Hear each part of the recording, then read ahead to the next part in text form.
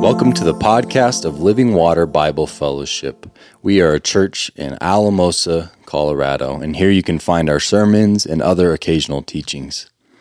We hope and pray that this podcast encourages you in your walk with Jesus and increases your understanding of God's Word and the gospel. Through Jesus, anyone can have new life, can have freedom, and can have ultimate salvation. Stick around to the end of this podcast to learn more about what the gospel is and how to be saved. And now, on to our teaching.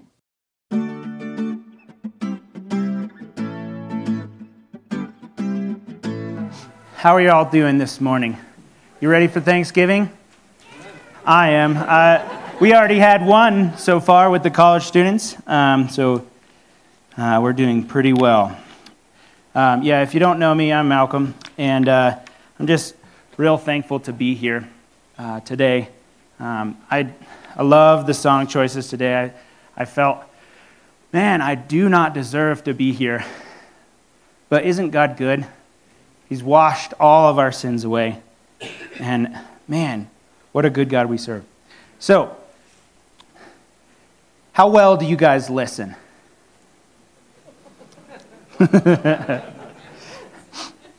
Depends on the day for me, right? And if you ask my wife up there, Leah, she would definitely say, not so good some days. This has always been a struggle for me. When I was young, I loved sports, and I played a lot of sports. And in middle school, I played AA basketball. And so it's like a traveling team basketball. And we were going to go to another town, and I was so excited because my dad was going to take me. He was going to watch. And I was so excited for this game. Who doesn't want their dad to come and cheer them on? And so we meet real early in the morning. The game is at like 8 or something. And so we're there. We meet at this place, the carpool to the next town. My dad, he's not the most patient person, didn't want to wait. So he said, go ask your coach, where and when is this game so we'll just meet them there. And so I go up to my coach and I ask him, what time? Where are we going? And me being the 12 or 13-year-old, I kind of listened. So excited. So my coach said a city, and I heard a different one. And I went and told my dad, and he was like, oh, that's interesting. It seems, because it was a 2-hour drive to the city I told him, and the other town was an hour away. And he was like, that doesn't really make sense, but okay. So we drive to this town, and we get to the high school where the game was supposed to be. And we're sitting there, I'm so excited. Where's everybody at? Why aren't they showing up? An hour goes by, we're still sitting there. The game's supposed to start. So we went and found a policeman in the town and asked him, could you ask around, is there supposed to be a game here? And turns out we were in the wrong town. I was devastated. My dad was expectantly frustrated with me, right? But he was patient and kind, and we figured out, we ended up just going and eating breakfast at a restaurant. And but I was so adamant. I heard this other town. I was not in the wrong. My coach, he didn't like me. He wanted me to not be at this game.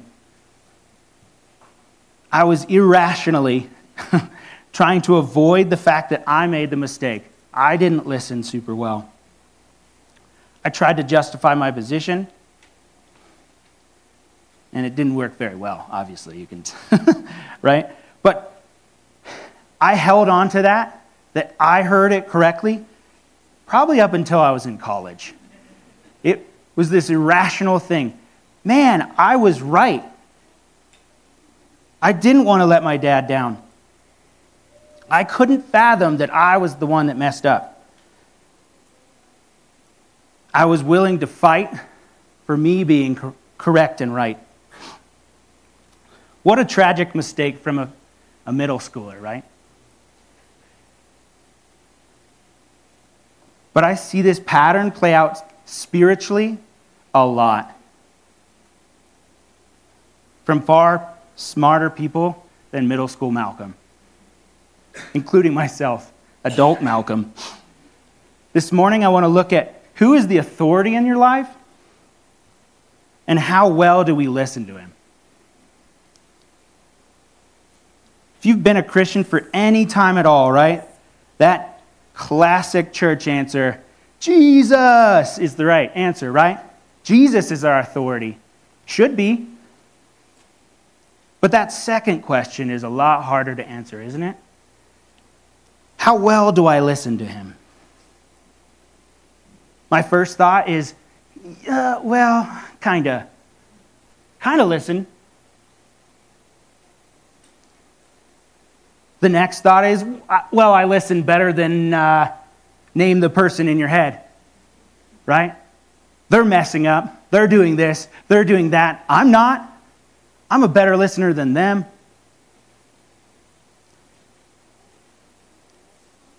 I want to justify the place I find myself in. I really don't want to admit that I could use some serious renovation in my life, and that Jesus has that renovation for me. So if you're anywhere close to this feeling, then this passage that we're going to talk about is for you. Let's open up to John 8, verse 31. Before we get into the passage, we've got to come up with some context. What is happening? Where are we at? Jesus is in the temple courts, somewhere around the Feast of Tabernacles. He's speaking to a crowd of religious leaders and common people alike. Jesus makes some profound statements here, like, I am the light of the world, in verse 12. Whoever follows me will never walk in darkness, but will have the light of life. He also says, you will die in your sins if you do not believe that I am he. He says, I speak only what the Father has taught me. He has not left me alone, for I always do what pleases him. This did not sit well with specifically the religious leaders. They did not think that Jesus was legitimate enough to make these statements. Who are you that you would even think of saying these things?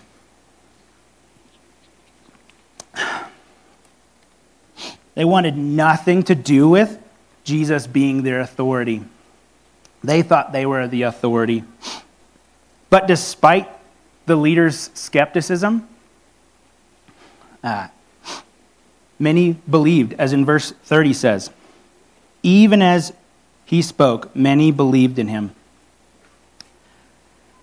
They thought, wow, all right, we'll give him a shot, see what you got. You're saying some really interesting things. I think I can hold on to some of that. What else do you got, Jesus?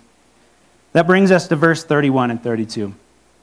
It says this, to the Jews who had believed him, Jesus said, if you hold to my teaching, you are really my disciples. Then you will know the truth, and the truth will set you free. Jesus instantly crushes or challenges their belief. Do you really mean that you trust me? Well, let me just take you to the next step.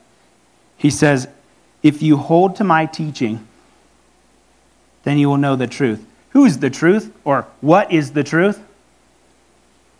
Jesus later in John 14:6 says this, that he is the way, the truth, the life, and no one comes to the Father except through him. So Jesus is literally saying right here that he is the truth. If you know him, you'll know the truth. And who will set you free? Jesus. What a profound statement. He doesn't just sit there and let them passively believe in him. Do you really want me? Do you really want freedom? What's their response, though? Verse 33, they answered him, "We are Abraham's descendants and have never been slaves of anyone. How can you say that we shall be set free?" They completely ignore this offer of freedom from spiritual oppression. What do they hear? "Oh, you misread us, Jesus. We're Abraham's descendants. We don't need to be set free." Which, if you know anything about that period of time, they're in the temple courts. Right on the outside is a Roman garrison, ensuring that the Romans have oppression over them. If you've read the Old Testament at all, the Israelites go in and out of slavery to different people groups. So what in the world are these people saying? We shall be set free. We don't need to be set free. We're Abraham's descendants. Jesus replied, "Very truly I tell you, everyone who sins is a slave to sin. Now a slave has no permanent place in the family, but a son belongs to it forever. So if the Son sets you free, you will be free indeed." Jesus pushes through their attempt to change the subject, to not actually deal with what he's saying. He tells them, everyone who sins is a slave to sin. We're talking about spiritual freedom here, guys. But if the Son sets you free, you'll be free indeed. He says this, "I know that you are Abraham's descendants, yet you are looking for a way to kill me, because you have no room for my word. I am telling you what I have seen in my Father's presence, and you are doing what your father has heard from, or what you have heard from your father." Jesus exposes something about them, that they're not really willing to hear what he says because they're filled up with something else. Filled up with words from their father. Doesn't quite reveal it yet. But the people responding are indignant. "Abraham is our father," they answered. "If you were Abraham's children," Jesus said, "then you would do what Abraham did. As it is, you are looking for a way to kill me, a man who has told you the truth that I heard from God. Abraham did not do such things. You are doing the works of your own father." He keeps pressing in. We're legitimate. And Jesus keeps revealing, if you really were Abraham's descendants, then you would not be thinking the thoughts you are thinking right now. They say, "We are not illegitimate children." They protested, "The only father we have is God himself." How dare you challenge us, Jesus? Well, I'm going to the top. God is my father. Jesus said to them, "If God were your father, you would love me, for I have come from God. I have not come on my own. God sent me. Why is my language not clear to you? Because you are unable to hear what I say." Again, he points out you're filled up with something. What are you filled up with? You belong to your father, the devil, and you want to carry out your father's desires. He was a murderer from the beginning, not holding to the truth, for there is no truth in him. When he lies, he speaks his native language, for he is a liar and the father of lies. Yet because I tell you the truth, you do not believe me. He exposes what's really actually driving them, who is really their authority in their life. And it is not pretty. The devil is the authority in their life, not Jesus, not God.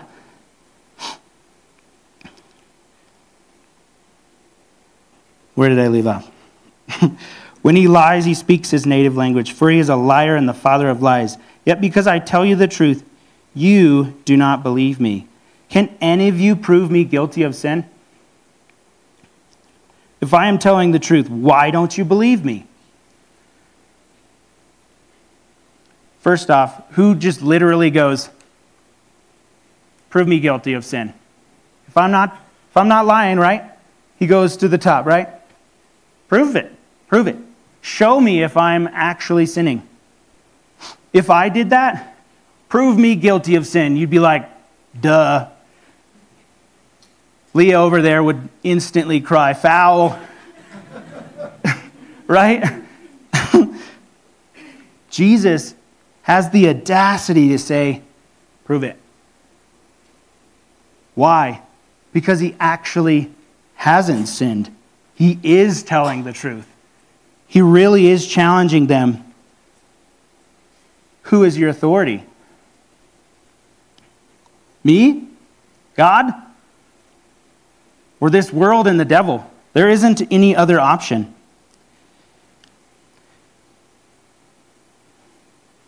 In verse 47, whoever belongs to God hears what God says. The reason you do not hear is that you do not belong to God. Despite what they're claiming, Jesus reveals the reality. Verse 48, the Jews answered him, aren't we right in saying that you are a Samaritan and demon-possessed? They have nothing left. They have no reason. They have no point to make to Jesus. He's right and they know it. And what are they left with? I'm going to call you a name. You're a Samaritan and demon-possessed. You're crazy, Jesus. It'd be like someone calling you a Nazi bigot because you are challenging them, right? Jesus' response, I am not possessed by a demon, said Jesus, but I honor my Father and you dishonor me. I am not seeking glory for myself, but there is one who seeks it, and he is the judge. Very truly, I tell you, whoever obeys my word will never see death. All right, we got to pause here because when I was reading this passage and looking through it, I was really challenged with these words. If my life isn't marked by freedom from Jesus, who is really my authority? Who am I actually listening to? Am I really saved? That has to go through our hearts and minds. We have to actually ask the question, has Jesus really become the authority in my life? Have I really put him as Lord and Savior? Has he forgiven me? And if the answer is no, I really haven't actually let go of everything in my life, the time is now. He is offering freedom forever in the family of God. You can choose that right here and right now. It's one prayer away. But if you're like me, I had to ask that question, but instantly, right? God inside of me goes, yeah, I have forgiven you. Why are you acting like you haven't been forgiven? Why are you acting like these people?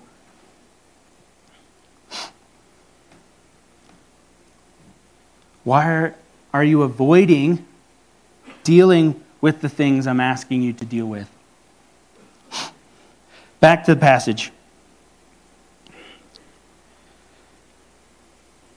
At this, in verse 52, they exclaimed, now we know that you are demon-possessed. Abraham died, and so did the prophets. Yet you say that whoever obeys your word will never taste death. Are you greater than our father Abraham? He died, and so did the prophets. Who do you think you are? They think they have him now. Oh, we got you. You really are crazy. What are you talking about? No one will die if they follow you. He won't see death. What? Abraham died. The prophets died. Who are you? Jesus replied, if I glorify myself, my glory means nothing. My Father, whom you claim as your God, is the one who glorifies me. Though you do not know him, I know him. If I said I did not, I would be a liar like you. But I do not know him. But I do know him and obey his word. Your father Abraham rejoiced at the thought of seeing my day. He saw it and was glad.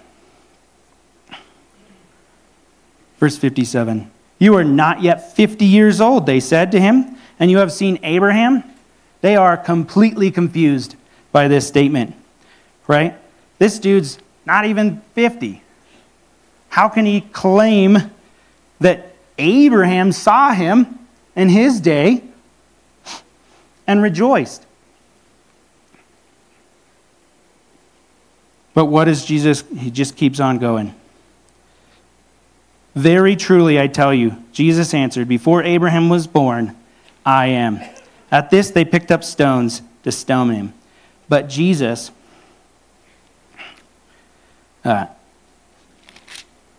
hid himself, slipping away from the temple grounds. So Jesus takes it to the crescendo. If you really want to know who am I?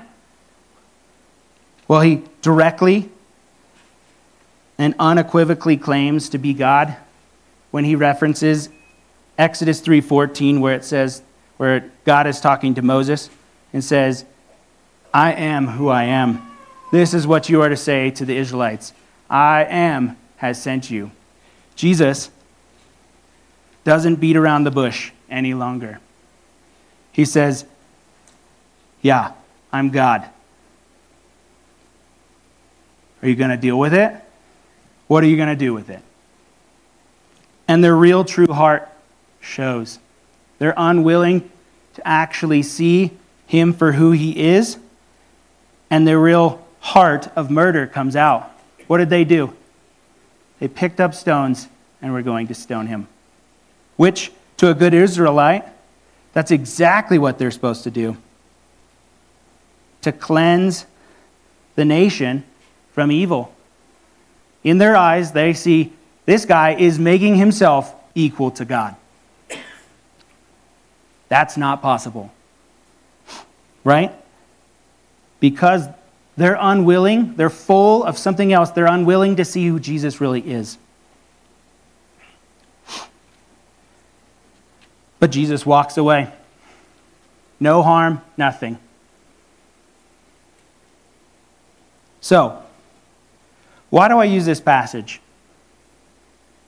Because when I asked you the question earlier about whether you were set free by Jesus or not, most of us in the room, your answer was what?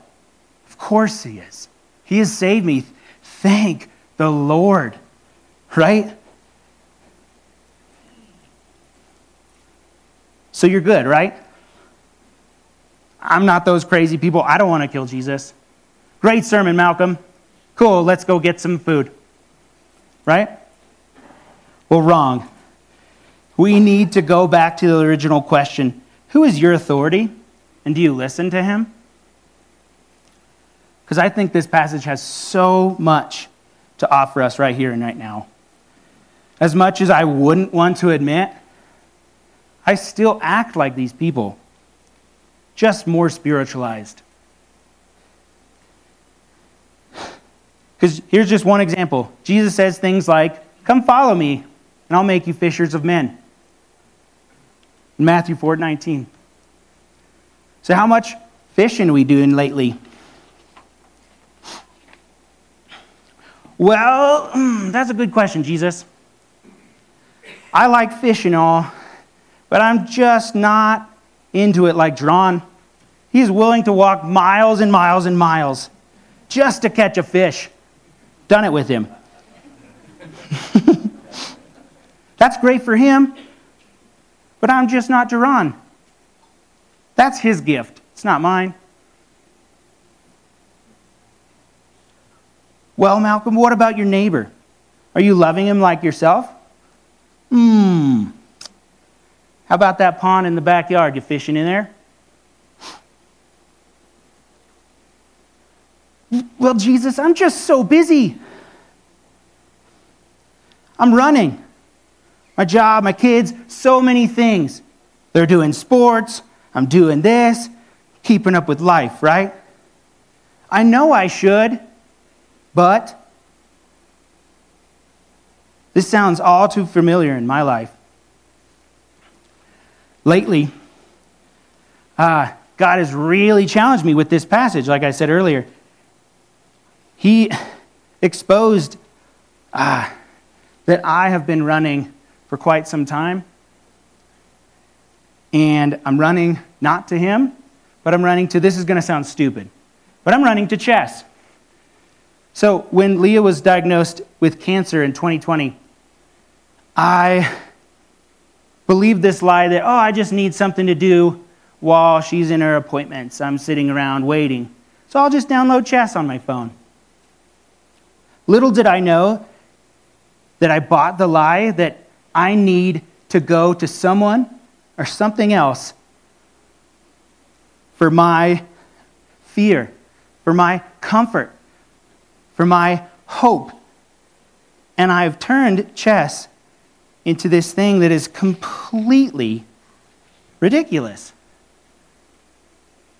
I'm unwilling to let God deal with my issues, my fear. I don't want to lose my wife. So instead, I change the subject and I make chess up front. Jesus says, let go of the chess. Okay, I'll play a little less chess. And he's going, that's not what I'm asking you to do. Let go of the control, Malcolm. Let go. I change the subject. I'm good, Jesus. You've set me free. I'm forgiven. Malcolm, let go of the control.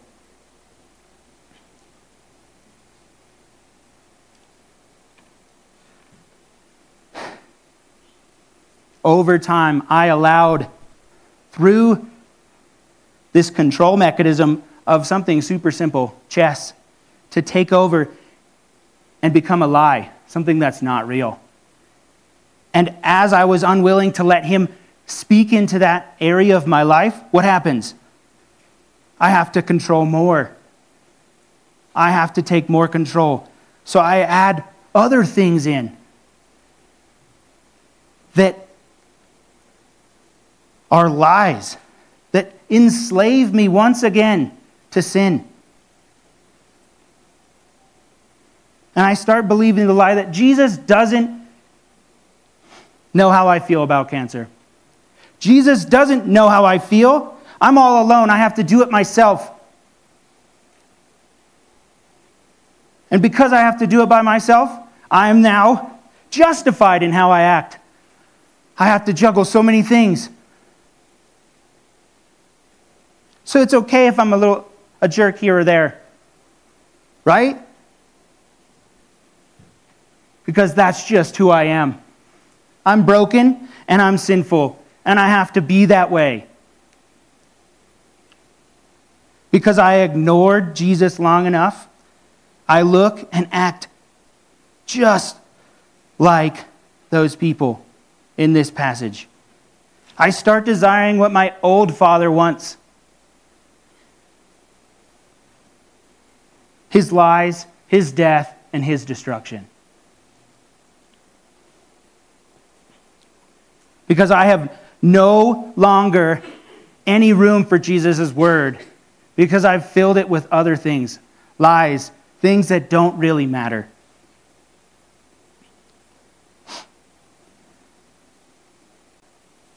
And I end up having to take it all into my own hands. This robs me of joy and peace and hope that the God of the universe is offering all of us. And I experience none of it because it's all on me. What a lie. So if this is you in any shape or form, I just want to remind you of the truth. The Son, and only the Son, can set you free.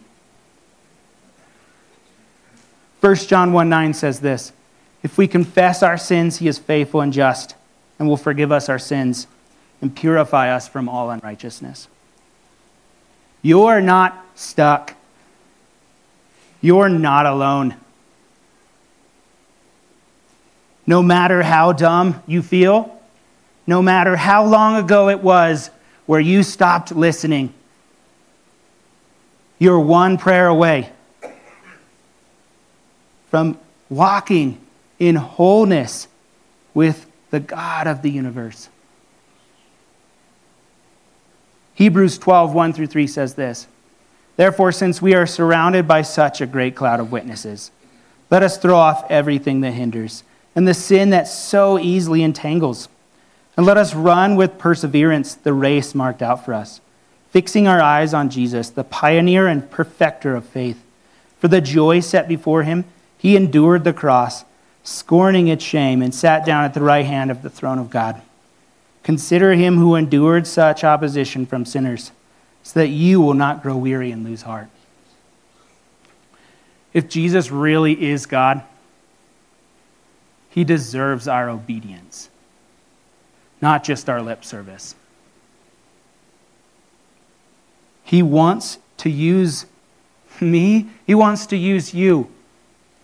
The question is, are we willing to let him speak into the deep, dark areas of our lives that we've walled off and we've said no to him? I'll just do this over here.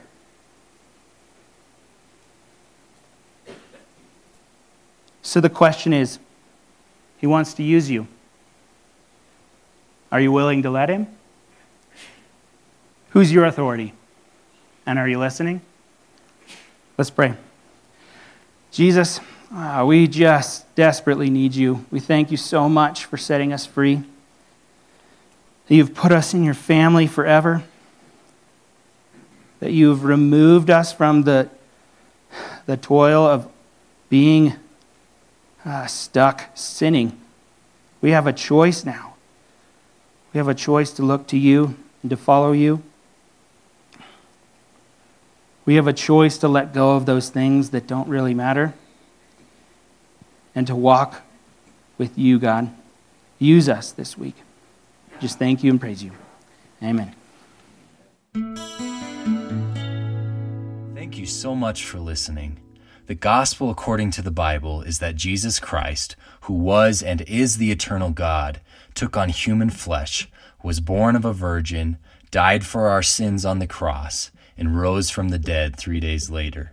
He then ascended to the Father's right hand, where he sits making intercession for his people, and right now he is establishing the kingdom of God on earth. You can enter into a saving relationship with God by repenting of your sins and placing your full trust in Jesus' life, his death and resurrection on your behalf. In Christ, you will find forgiveness, acceptance, freedom, peace, hope, and a future. If you would like more information about Christianity or Living Water Bible Fellowship, visit our website at livingwateralamosa.org. God bless.